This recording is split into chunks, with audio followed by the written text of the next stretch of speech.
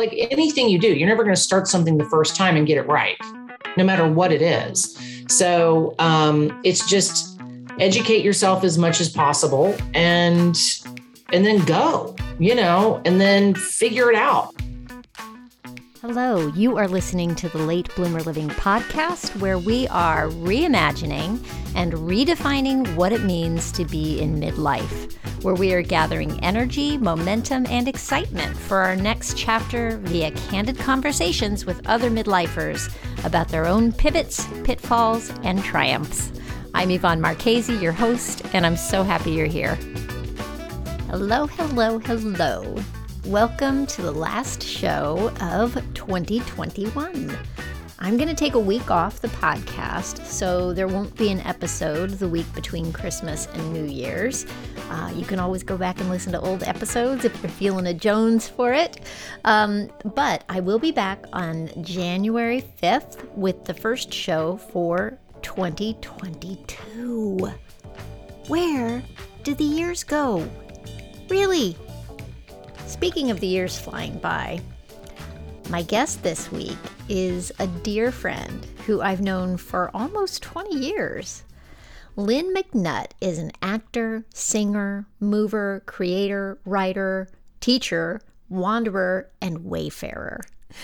She has over 25 years of experience as a professional actress, working on national tours and a bevy of off-Broadway and regional theaters. I thought our conversation would be a fun one to wrap up the year in a bow, because she's fun. You see, I got excited to have Lynn on the show last year because she did something that I think is extraordinary. Last year, during the month of December, Lynn set out for a solo backpacking expedition on the Florida Trail. It turns out that her trip was actually a continuation of a section hike that she started on that same trail many years before. That first trip was inspired by the grief of losing her dear cousin and her father in quick succession after she'd taken years away from her career to act as caregiver to her father, her mother, and cousin. It is a fun conversation, I promise. I know, grief, but hey, it's fun. Just stick with me. I can't wait for you to meet her. So, okay, without further ado, here's Lynn McNutt. Let's go. Lynnie, thank you for being here with me today. You're welcome. I'm so excited. It's a long time coming, I will say, because I have wanted you to be on my podcast for a very, very long time. Oh, well, I've wanted to do it. I love listening to them. They're my favorite, long road trip thing, because for some reason I can't do I'm going to work in the morning, so I'm going to listen to a podcast. I'm more of a binge, we got the binge TV shows. I'm like a binge podcast person. If I'm in the road for 5 hours, I'll listen to 5 hours of podcasts and get all very inspired. And then by the time I get out of the car, I'm like, why am I on this trip? I need to do something else with my life. All these podcasts told me so, because I've had 5 hours of it. Oh my God. Yeah. That's hilarious. So Miss Lynn, I always like to say how I met people. And I mean, we've known each other a long time now. We met in 2003 when Spencer was a wee baby. I babysat him. Yeah. And John had just gone, and you had just gone back to get your MFAs at the Academy of Classical Acting. Part of the Shakespeare Theater, GW, George Washington University. And just for folks listening, it was this intense 1 year MFA program that. Yeah. And so when John and I moved down there, we got this tiny little, very cute apartment that was It was so cute. And it was the 1 bedroom, and that was the baby's room. And then John and I, we left most of our furniture in Connecticut. We had the bed in the living room, the big queen size bed in the little living room with the fireplace. All hang out on when we came to visit. Right. And then my desk, because I was working part-time. And that was it. That was the furniture. Right. And then and then I remember John calling me that first night and saying, everybody wanted to go out for drinks. And I told him I kind of need to come home and see my wife and kid. And well, they're all coming over. I hope that's okay. I was like, all right. And so, yeah, but man, once Spencer fell asleep though. Yeah. It was our Friday night tradition. Yeah, man. We could just party around him. And we did. We did get the guitars out and the kumbaya going. And you guys were learning how to play guitar. But at the time, I think you only knew really well, like Country Roads or something. something country. I don't know. And we could all harmonize to it because it's easy to harmonize to. So we would like jam out on John Denver's Country Roads. Hilarious. I mean, there was like 12 to 15 of us like jammed into that little apartment. Yeah. I mean, man. And so that was the beginning of a long, beautiful friendship. Yes. I will never forget our Easters. Yeah. And speaking of Easter, you guys ate a lot of eggs because you had 3 mouths. I was just me, but you had like a whole family, and eggs are cheap, and so you'd invite me over for dinner and you'd be like, we're having omelets again.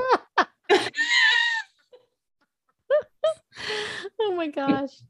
That was a fun time. And so you were like 35 when you did that, right? We were just kind of going over all this. Yeah. I was 35 when we like graduated, and it was a year program, but it was almost like a year and a half because technically we had that extra semester to do our thesis, like our paper that we had to do for it. But like we were in classes and or rehearsals and performances for like 12 months. Yeah. Yeah. But yeah, it was intense because we would start, because it wasn't, I teach in an MFA graduate acting program now, and it's very different. The program that John and I were in was not geared towards teaching at all. It was geared towards just training and getting back out there. Yeah. And we would start at like 8:30 and we would end at like 7. Yeah, it was intense. And I loved every second of it. Yeah.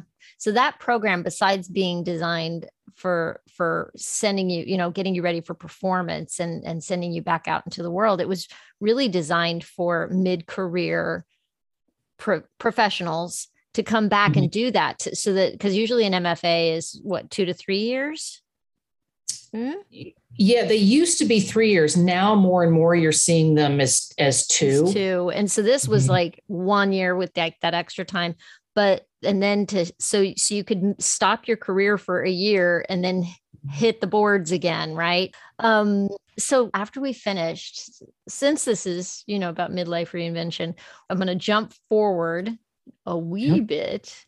Well, I'm torn between asking you 2 different things.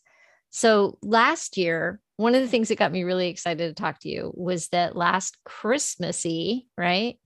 You did how long on the Florida Trail by yourself? You hiked for how long by yourself? It was just a little over 3 weeks. Wow. Which, it's so funny. And I feel like that's not that big of a deal. I mean, so here's the thing, if you're in the hiking world, the backpacking world, doing 3 weeks is nothing, but I started the Florida Trail right after my father died, and I did 3 months actually. Well, 3 months, usually, if you're a major hiker, you can finish the trail in 3 months. I actually had to take 2 weeks out of that because in the middle of it, when I got, before I'd left, I had sent out all these resumes and things for teaching positions because I was still taking care of my mother and I still needed to stay in like a half day drive from her. So I had sent out all of these applications. And then you do the hike in the fall, and then you do the hike like in the winter months in Florida, because that's when it's drier, cooler, less bugs. And I was like, I don't know, about a month and a half into my hike. And I got this call saying that, we want to have a phone interview with you. And I was like, wonderful, let's, set that up. But here I am, I'm literally like on a trail in the middle of like the Everglades. And I'm like, I got to find cell phone service, like I'm going to be on a professional, call. And I need to make sure that I'm not standing in the middle of a swamp on the call. So I pulled off into the great metropolis of, Okeechobee. So it's the little town that is like, if you could put a north point on Lake Okeechobee, which, boys and girls, is the largest inland freshwater lake. And it's in Florida. Yeah. But I stopped off there, and it's a very rustic, town. And they have this hotel called the Flamingo Hotel. And the flamingo is like barely pink anymore because it's so old and faded and whatever. But I got in there and I, I was backpacking. So I just immediately got in the shower and I got all my clothes off and I put everything in the sink with like 3 bottles of little miniature shampoos. And I was doing a whole bunch of sink laundry. And then I had my tent and my rain tarp, like everything was like all spread out in the hotel room to like air out and dry. And, I was kind of doing like a refresh kind of thing. But meanwhile, I had this like call, and my clothes that I had washed, were not dry. And so I was completely naked, and I'm sitting in bed with the sheet wrapped around me. Why I had the sheet wrapped around me for modesty, I don't know, because this was before Zoom. And I'm sitting there completely naked, but clean, doing this interview for this to be a professor at this university. And then one of the questions, and and if you're auditioning for interviewing for like a national search, tenure track job, there's a list of questions they have to ask everybody. So it's standard, right? So everybody gets asked the exact same question. Mm-hmm. One of the questions they asked me was, why do you want to leave where you are to come here?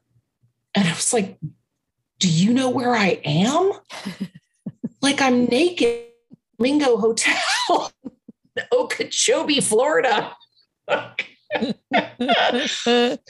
my God. I didn't tell them the naked part, but I did tell them that I was hiking and then they thought that was funny, It took me several years before I actually told them that I was naked on, which they've never let me live down. But yeah. So that was the first. So anyway, so like I said, it took 3 months. I'm going to back up. So okay. So your dad passed away. What year, how old were you when your dad passed away? I was like 40. Oh my goodness. Early 40s, right? Because it's been a while. Early 40s. Yeah. Had you been doing a lot of backpacking before this trip? No. And then did you go by yourself?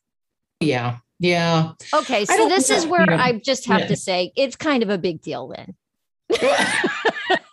I'm just going to say. Awesome. Kind of a big deal. Feel like, because people are like, I did the whole thing. And so I'm doing what they call section hiking. Uh-huh. You'll hike like, for a month, and then you'll come back and you'll hike for 2 weeks and you'll finish a trail, but you do it in sections. Just because it's difficult for people that have jobs to take a year off to just hike, Right. I mean, there are people that do it, and God love them. I mean, that's awesome. I just was not in a position to do that, Right. What inspired you? Like, what So you weren't a big backpacker at the time. What was the drive to go out by yourself and do this? Well, I don't know. There's all sorts of reasons why people like to backpack. And there's a lot more solo backpackers than there are couples and groups. Really? You might meet up with people on the trail and be like, hey, let's hike this next 5 miles together, or let's hike the next 3 days together, Mm-hmm. But there's something about the solitude that is really valuable. Yeah, I had gone through, so, my niece had died, and my niece and I were very close. I mean, we were only like 10 years apart. And she's like a sister to you, basically. Yeah, right? she was my baby sister, and she'd passed away at a really young age from brain cancer.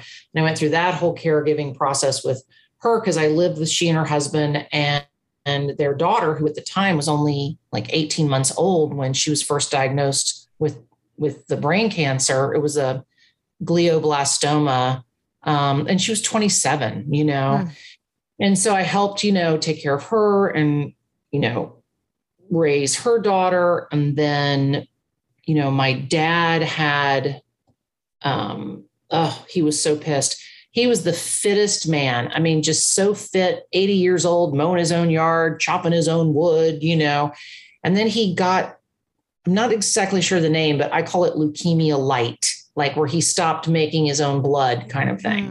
Mm-hmm. And so he slowly kind of went downhill. And so, I was there for him. And then my mom and I had just hit a point, and at one point, because I'd come down to Florida after, like about 3 years after grad school, because everything just started hitting the fan. Mm-hmm. It was my mom, then it was my niece, and then it was my dad, then it was my mom again, then it was my niece, and then it was, so it was just sort of back and forth. And I'm very fortunate that I have had family that I loved dearly and wanted to take care of them. You know what I mean? Like, yes, it was a burden. Yes, it was a huge toll on my life. Like, I'm still not actually recovered in a way from the trauma of caregiving, which is intense. Just taking care of one person, but I had, I was juggling 3 at one time.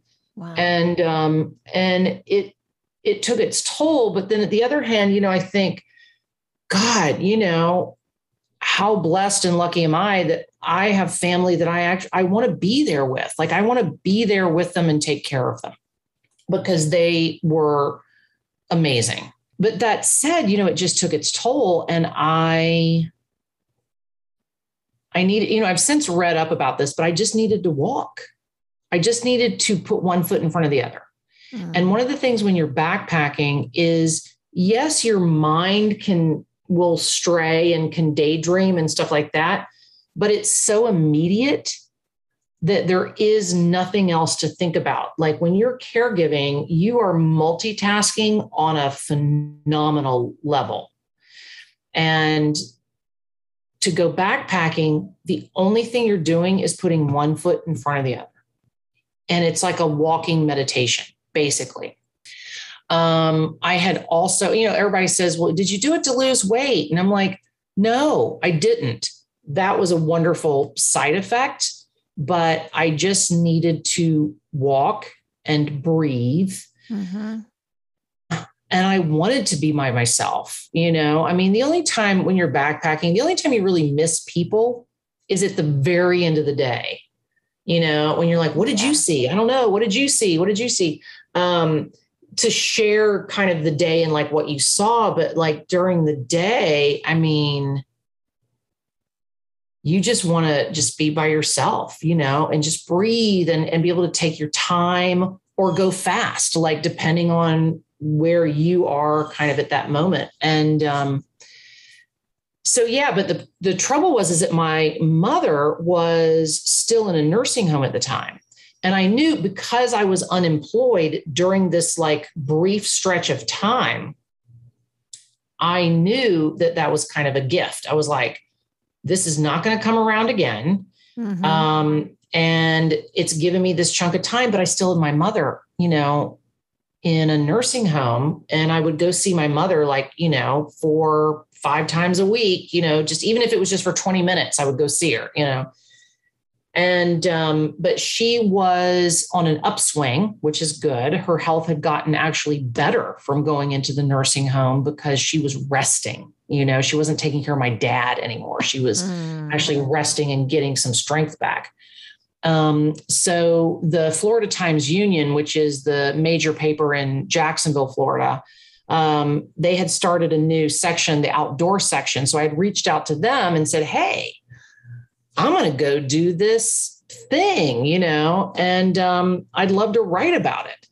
And they were like, great. I mean, I guess they were just so hungry, because it was basically somebody that's like for free going, I'm going to send you all this stuff that you don't have to pay anybody to publish. So once a week, I sent them pictures and I sent them like a journal entry in a way, but I sent them an article, right? I didn't know this, Lynn. Wow. You didn't? I thought you did. No. Well, anyway, but one of the reasons why I did that is because my mother, I love to write, so yes, I would have written anyway, but the impetus to put it in the paper is because, my mother was an old person and gets a paper, and instead of getting her news, online. And this was like every week she got got the article with the pictures. And I was always, of this section, of the outdoor section, I was always the front page. Right. And that's so awesome. Yeah. And they had a little map of Florida where they would track me. And so she could follow me and then she could have bragging rights. She could, my daughter, it was a conversation thing. Yeah. For her. And so since you weren't there to visit with her, this was like your touchstone. That's amazing. And I would mention her a lot of times in the article, you know what I mean? Like I'd sort of mention, well, my mother would kill me if I, yeah, it was a journey. That's a whole other podcast, that hike, but, how did you prepare? So what was the seed of the idea? Well, I guess the seed of the idea, if I'm going to just be perfectly honest, was kind of like, get busy living or get busy dying.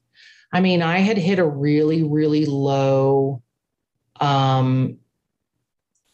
place. And everybody says when you're caregiving and stuff, you have to take care of yourself.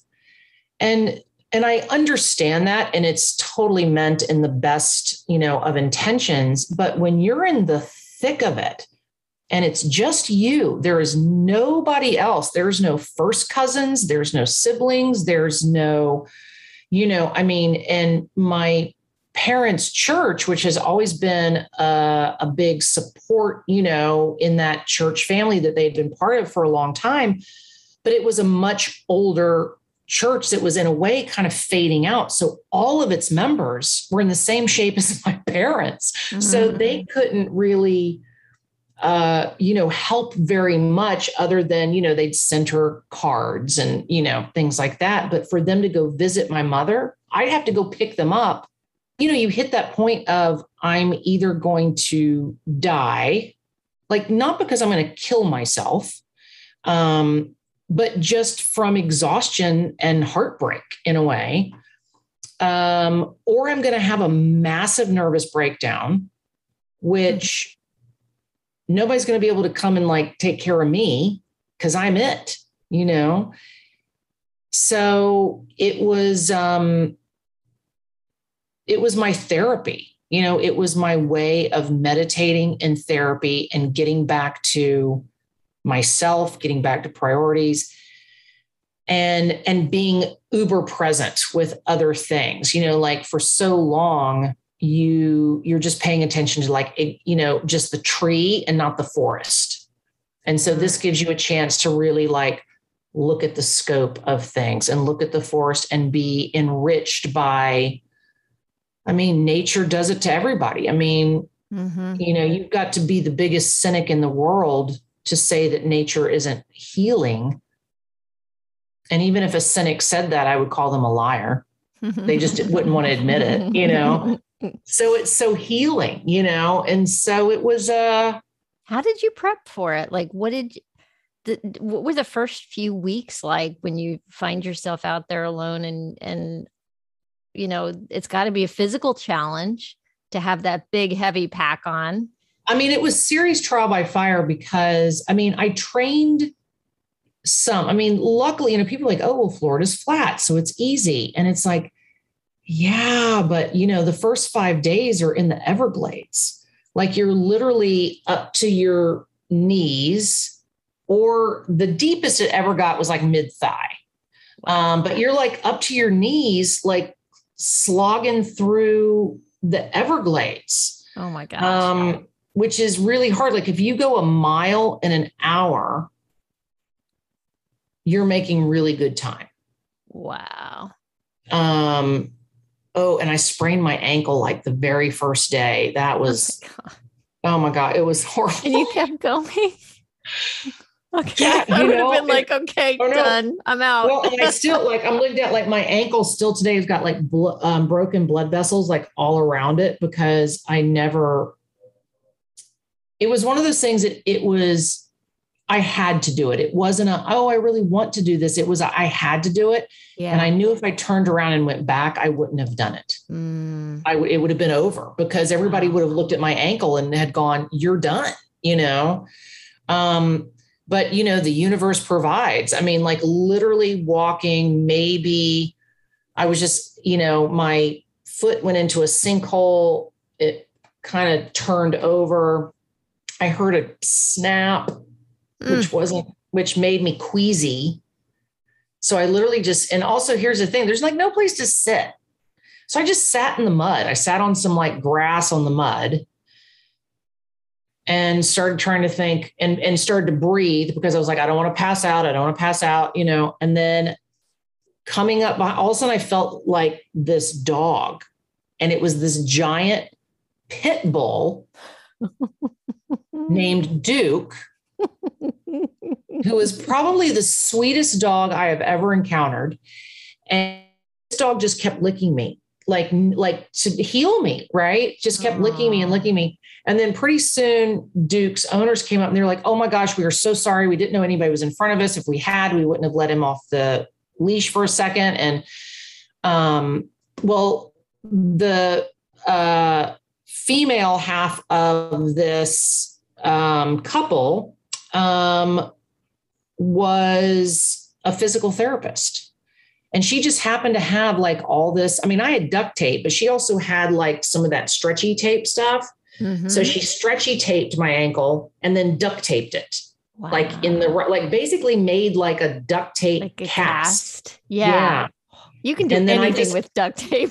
Yeah, you can. Here's an ad for I know. And so I just limped my way. And I think too, my foot was always in the water, which was a really gross thing when the tape came off. But because my foot was always in the water, it stayed a little cooler.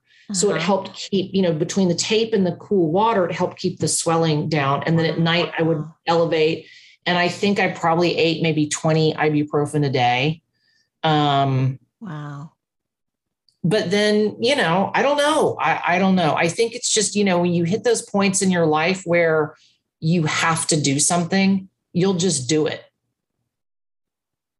Yeah. No matter what that obstacle. It really is. Truth.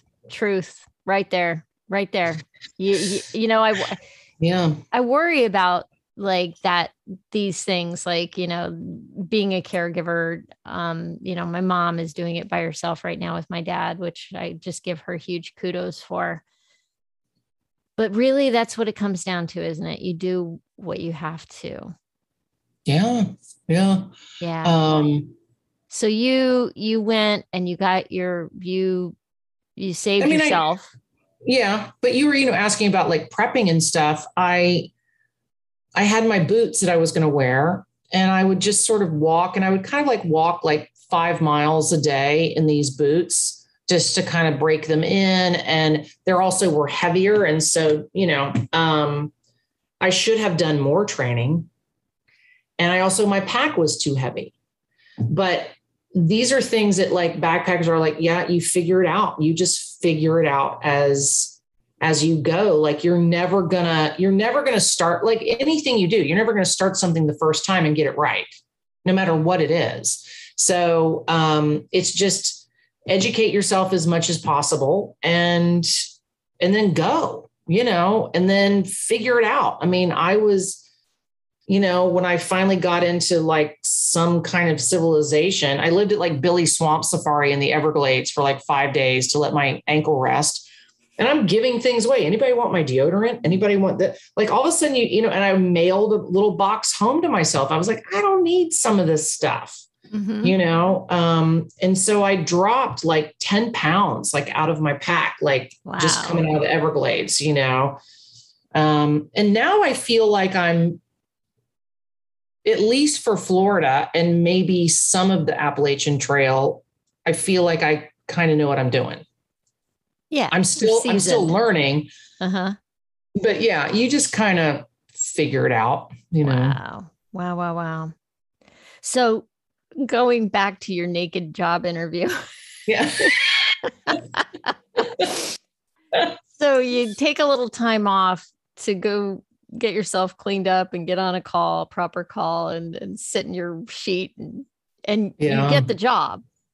And well, what I had to do is that like the next day they emailed me to say, we want to bring you on campus. So then you have to do like the on-campus visit, which lasts about 3 days. You do like 5 million interviews with like the chair, the faculty, the students, the dean for like 3 days. And then you also teach classes, which all the faculty watch. How much teaching had you done before you went and did this? So when I was 39, some issues started happening with my parents. So I had an MFA at the time. So I sent out some resumes to local schools in Jacksonville to say, hey, need somebody to come into a Shakespeare workshop or a musical theater workshop or a stage combat workshop or whatever. And Flagler College in St. Augustine and Jacksonville University, which awesome because it was, I could walk to it in 15 minutes. It was a mile from my parents' house. Were interested in me doing workshops, but they also wanted to know if I would come teach adjunct. And I didn't even know what that was, honestly, at the time. I just thought professors were professors. I didn't know there were like grad student teachers and adjunct teachers and lecturers and whatever, And so I was like, well, sure, because I saw that as a great opportunity to kind of get the lay of the land. I still had my apartment in DC. And I was still working as an actor, sort of like commuting between DC and New York. And I subletted it out for a semester and went home and kind of got some things put into place. And I felt like very proactive and seeing kind of what the reality of my parents' situation was. But then that's when my niece got sick. And so I stayed, did more adjunct for the rest of the year. And then I got a full-time assistant professor gig at the University of Miami. It was a little farther away than I wanted to be, but I could still get home in half a day. So I taught at University of Miami because basically my goal was I have to make some money. Right. Because I remember like when we were in grad school, we were all like squeaking by, right? And you squeaked by for a really long time, right? Yeah. So here you are and you're in your 40s and now it's time to start. How does one make money? I was just like, how does one make money when you're not auditioning? Like, I don't understand this world. Right. But then I was down at University of Miami for 3 years on a visiting guest artist like contract. But, I was still the weekend, it was a 6-hour drive, 5 hours to St. Augustine, 6 hours to Jacksonville. And I would drive up almost every weekend and, be there with my family. And then after that, and this is when I was up at Connecticut Rep doing some stuff where I came and hung out with you guys for several summers. And then I ended up at Auburn in Alabama for a year. And then after that, that's when my dad passed away. So you had a few years of progressing through and starting from doing adjunct to assistant and having like full-time teaching. So by the time you come to this tenure track opportunity, you're pretty seasoned by then. Yeah. I mean, I'm still learning. I mean, you can't teach and not keep, learning, which is the fun part to me, actually. So the intention was to go home, help out my family, and then move back to either DC or New York and pick up, because, I've always been a character actress. And now that I was in my, late 30s, early 40s, I finally had grown into my type. I could finally start, legitimately in some serious theaters, play my type. And I had started establishing a relationship in DC with several theaters and was enjoying working there. And then, but my family just kept, lingering. I mean, you don't want them to die, but at the same time, it's not helpful to anybody. Like, they were suffering and staying too long at the party. And then I'm suffering, taking care of them. And then you're feeling guilty. You're probably beating yourself up for even thinking about it, right? Oh my God. That's the biggest, unsaid truth of every caregiver out there, is that you have those moments where you just go, please, dear God, let them die. Yeah. Because you're exhausted, but also you love them so much and you don't want to see them suffering, know? So you kind of go through that, and then, you feel guilty for it. But, at the same time, you're like, the fact that I'm still alive right now, I need to get bonus points. But anyway, so I didn't go back to DC or anything because of the lingering. And by that time, I had bought a car. And then I got the job, after the hike and everything, I got the job at FAU, and my mother died after my very first year of teaching at FAU. Mm-hmm. And then all of a sudden I was like, I'm in a condo, like a nice one with a pool. And here's the biggest thing, a washer and a dryer. I was like, what is this new invention that they have now in this non-New York actor world? A washer and a dryer and a car? I mean, so you get seduced by, you get comforts. Soft, Yvonne. You just get soft. It's right.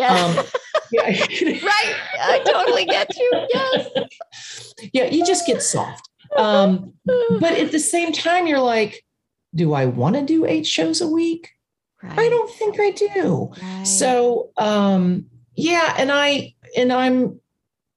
there are days when I wake up and go, how did I get here? What am I, you know what I mean? Like, how did this happen? Like, you sort of are like, I'm just going to do this for a hot minute to take care of my family. And then all of a sudden you blink.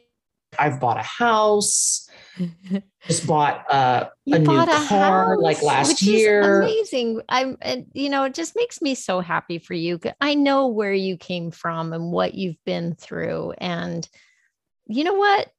You deserve to go soft a little bit. Damn it.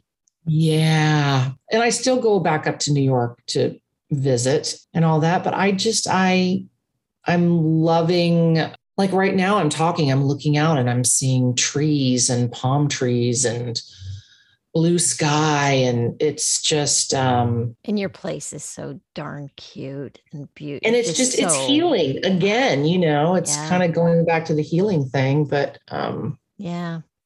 And so then after your dad died, that was the big part of your trip. And then was the next time last year when you went out for a few weeks?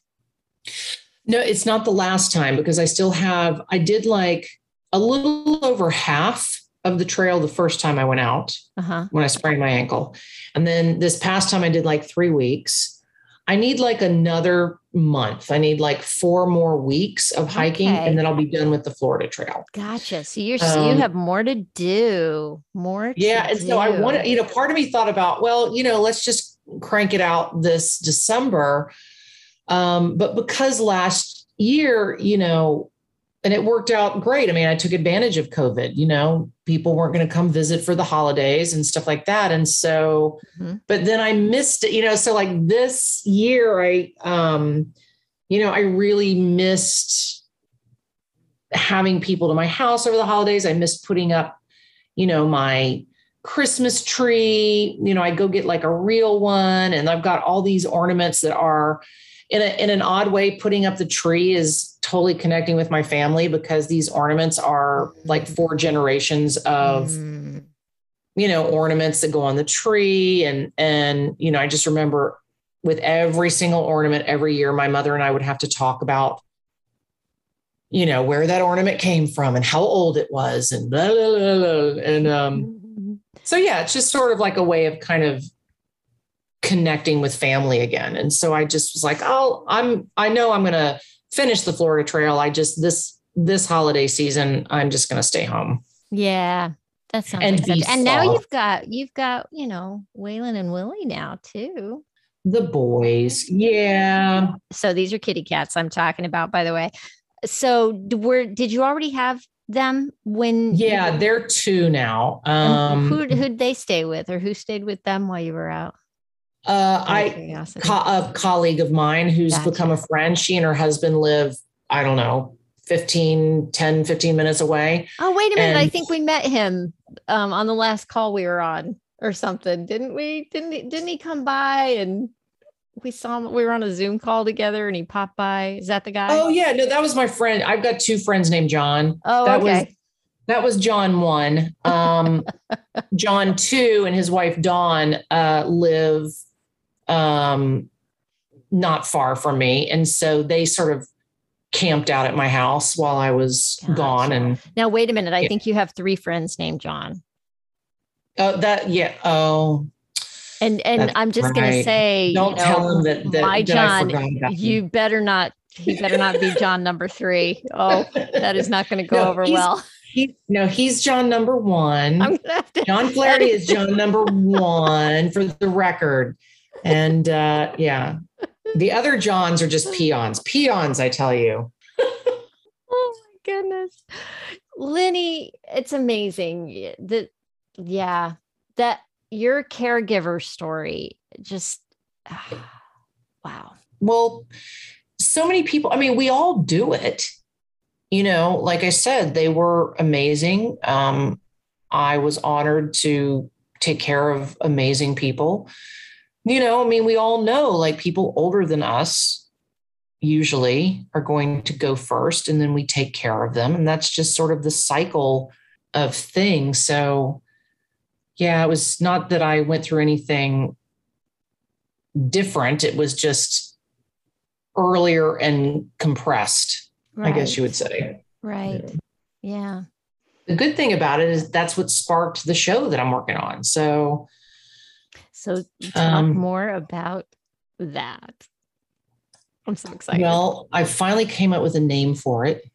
I've just been calling it Blue, but I feel like I'm going to call it Blubber, a rap in blue. Oh, I love that. and I play 3 characters. I play a baby blue whale and an old man and a middle-aged woman. And their stories are separate, but they're intertwined at the same time. There's intertwining themes, and it's funny too. I mean, there's a lot of humor in it, but it deals with communication, grief, a little bit of caregiving, but it's mainly about communication. And it kind of started several years ago. I was up in Toronto doing a movement workshop, and I took a break on a Saturday, and they had an exhibit at the Royal Ontario Museum. And it was this blue whale. Blue whales are the largest creatures on the planet. And they're hard to study because blue whales don't float. So if a blue whale dies, it sinks. Which is one of the reasons why they were close to extinction, because they'd go out and do the whale, hunts, and they'd harpoon a blue whale, but then it would sink. But anyway, so one had washed ashore, and it was this great opportunity for scientists to study this blue whale. So they had, like her skeleton up in this exhibit with these blue lights and all these, you could put on the earphones to listen to the blue whale call. It had a very slowed down. It sounded very much like heartbeat. Wow. And I don't know. And I just was sort of standing there, and all of a sudden this just sort of like wash came over me, like this flood of emotion. And we know now, like the origins of the universe, we have a recording of that. We can hear and it sounds like like, if you're meditating, and then this pulse. And I was like, oh my gosh, this, and it's not a new idea, and it's not a new thought. It's just sort of, it's my take on this idea of how we're all connected by this heartbeat, this pulse. Yeah. And I started thinking, with blue whales, with their song, right, their pulse that they use to communicate, and heartbeat, heartbeat almost like prayer in a way, like your heart beats, but whale song is focused, right? So they're focused on communicating. So if your heart is beating and you're focused on communicating, maybe you can communicate with your family who are in other seas, So I don't know. So it's just sort of like, I know I just got all like, deep. Very groovy there and deep and everything. But that's kind of the idea, So yeah, but I'm excited. I am so excited. So you've got a workshop production coming up of that, don't you?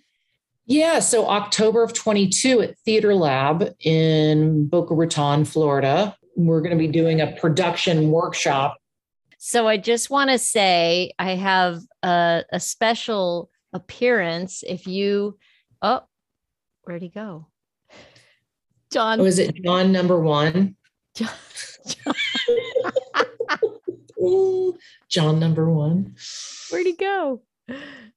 I think he ran away because he realized I was recording, but I don't think he knows it's you. No. Well, it's so funny because your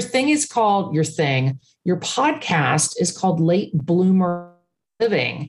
And I sort of feel like a little bit of a fraud because I don't feel like I've bloomed yet. Oh, you have. No, but you know what I mean? Like, right. In terms from somebody, let's say I'm somebody, somebody who appreciates beauty. I have watched you bloom in different ways over and over through the years since we've known each other. And no, you're not done yet. So you don't feel maybe like you may not feel like you've arrived, but yeah, it's weird because I feel like as a young adult, I bloomed. I had this like career, and then I stagnated in a way, even though I grew in terms of, wisdom, waist size, all of those things grew. But I sort of feel like I stagnated in a way during the caregiving phase. And then I'm in an academic phase right now, teaching. I sort of feel like I'm in a bud form, I guess you would say. Like the writing and creating my own material now is something that I feel like that's going to be my bloom. Like that's my next chapter. Yes. And that's actually one of the reasons I'm so excited to be talking to you. First of all, the hiking. You're totally underplaying that. I'm just going to say, but that is a big deal. And it's funny. We all do this. Our thing can't be special because we did it. And right. How could that be special? Because right.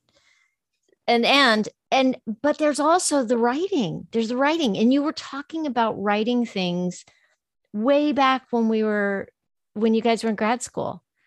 Back then I think there was a pirate idea. Oh my gosh. I was doing like a pirate show. I don't know what it was, but it was going to be amazing.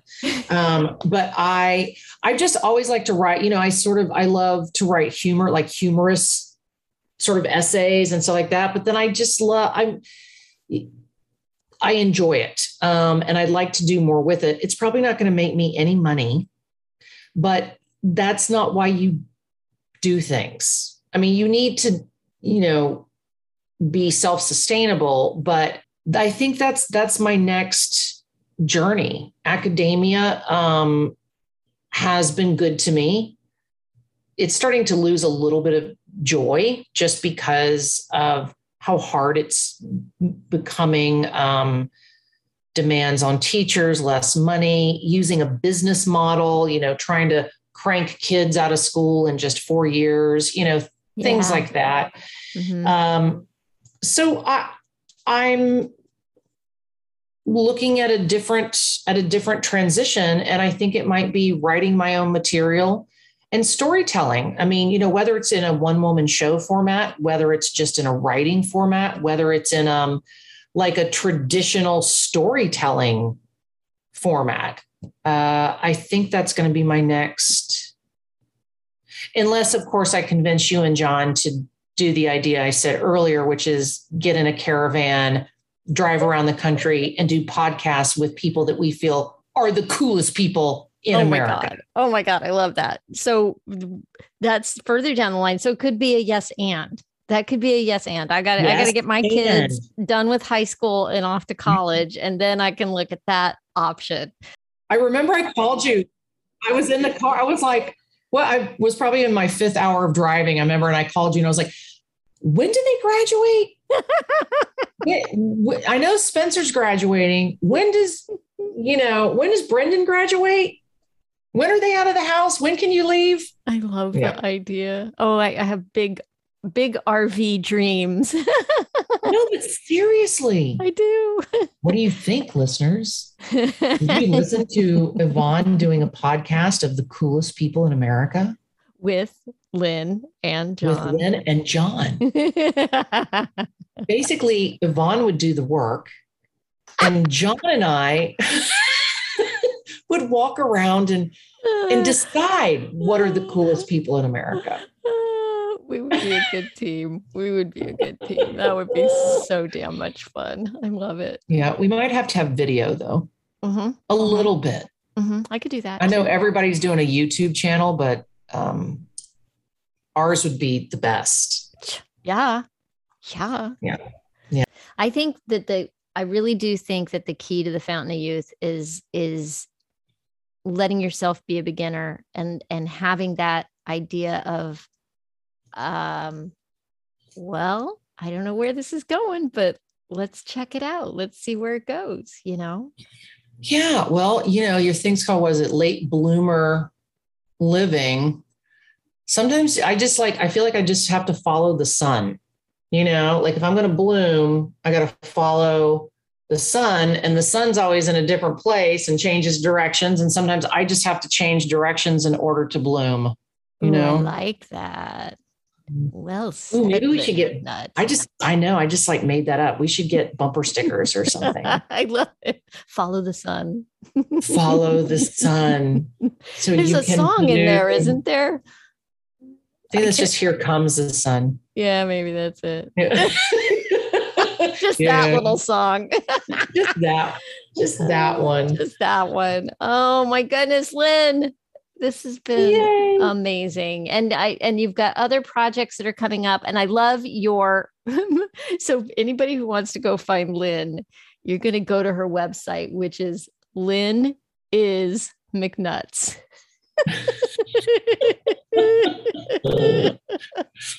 Well, it's so funny because one of my grad students helped me set up that website.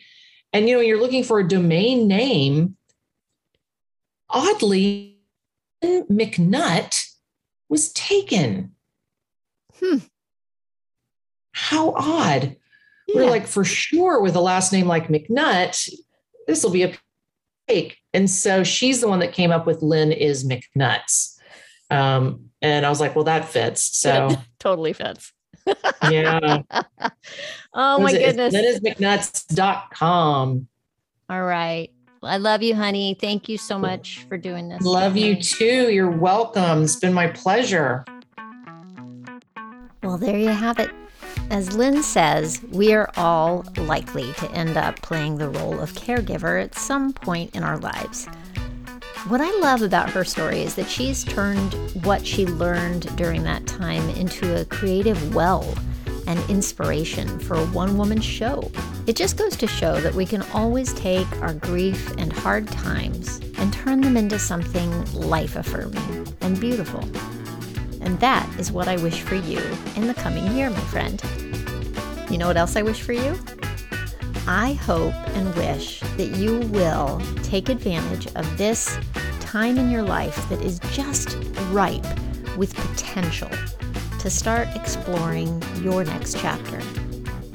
Give yourself some time for self-reflection, daydreaming, and visualization of what might be possible for you as you age. And then do something about it. Get busy living. If you want to know more about Lynn, I'll have that information for you in the show notes. You can just go to latebloomerliving.com/podcast and click on the show notes for episode 78. And hey, I'm just going to come right out and ask for a Christmas present. Can you take a quick minute right now before you forget to rate the podcast and please write a review if you're listening in the Apple Podcast app? It really makes a difference for getting the podcast in front of new listeners, and I want as many people as possible to hear these stories. I'm ready to start a revolution, guys. Let's do it. Let's do it together. Thank you so much for listening. I hope you have a fantastic week and a happy new year. Stay safe and well. Talk soon.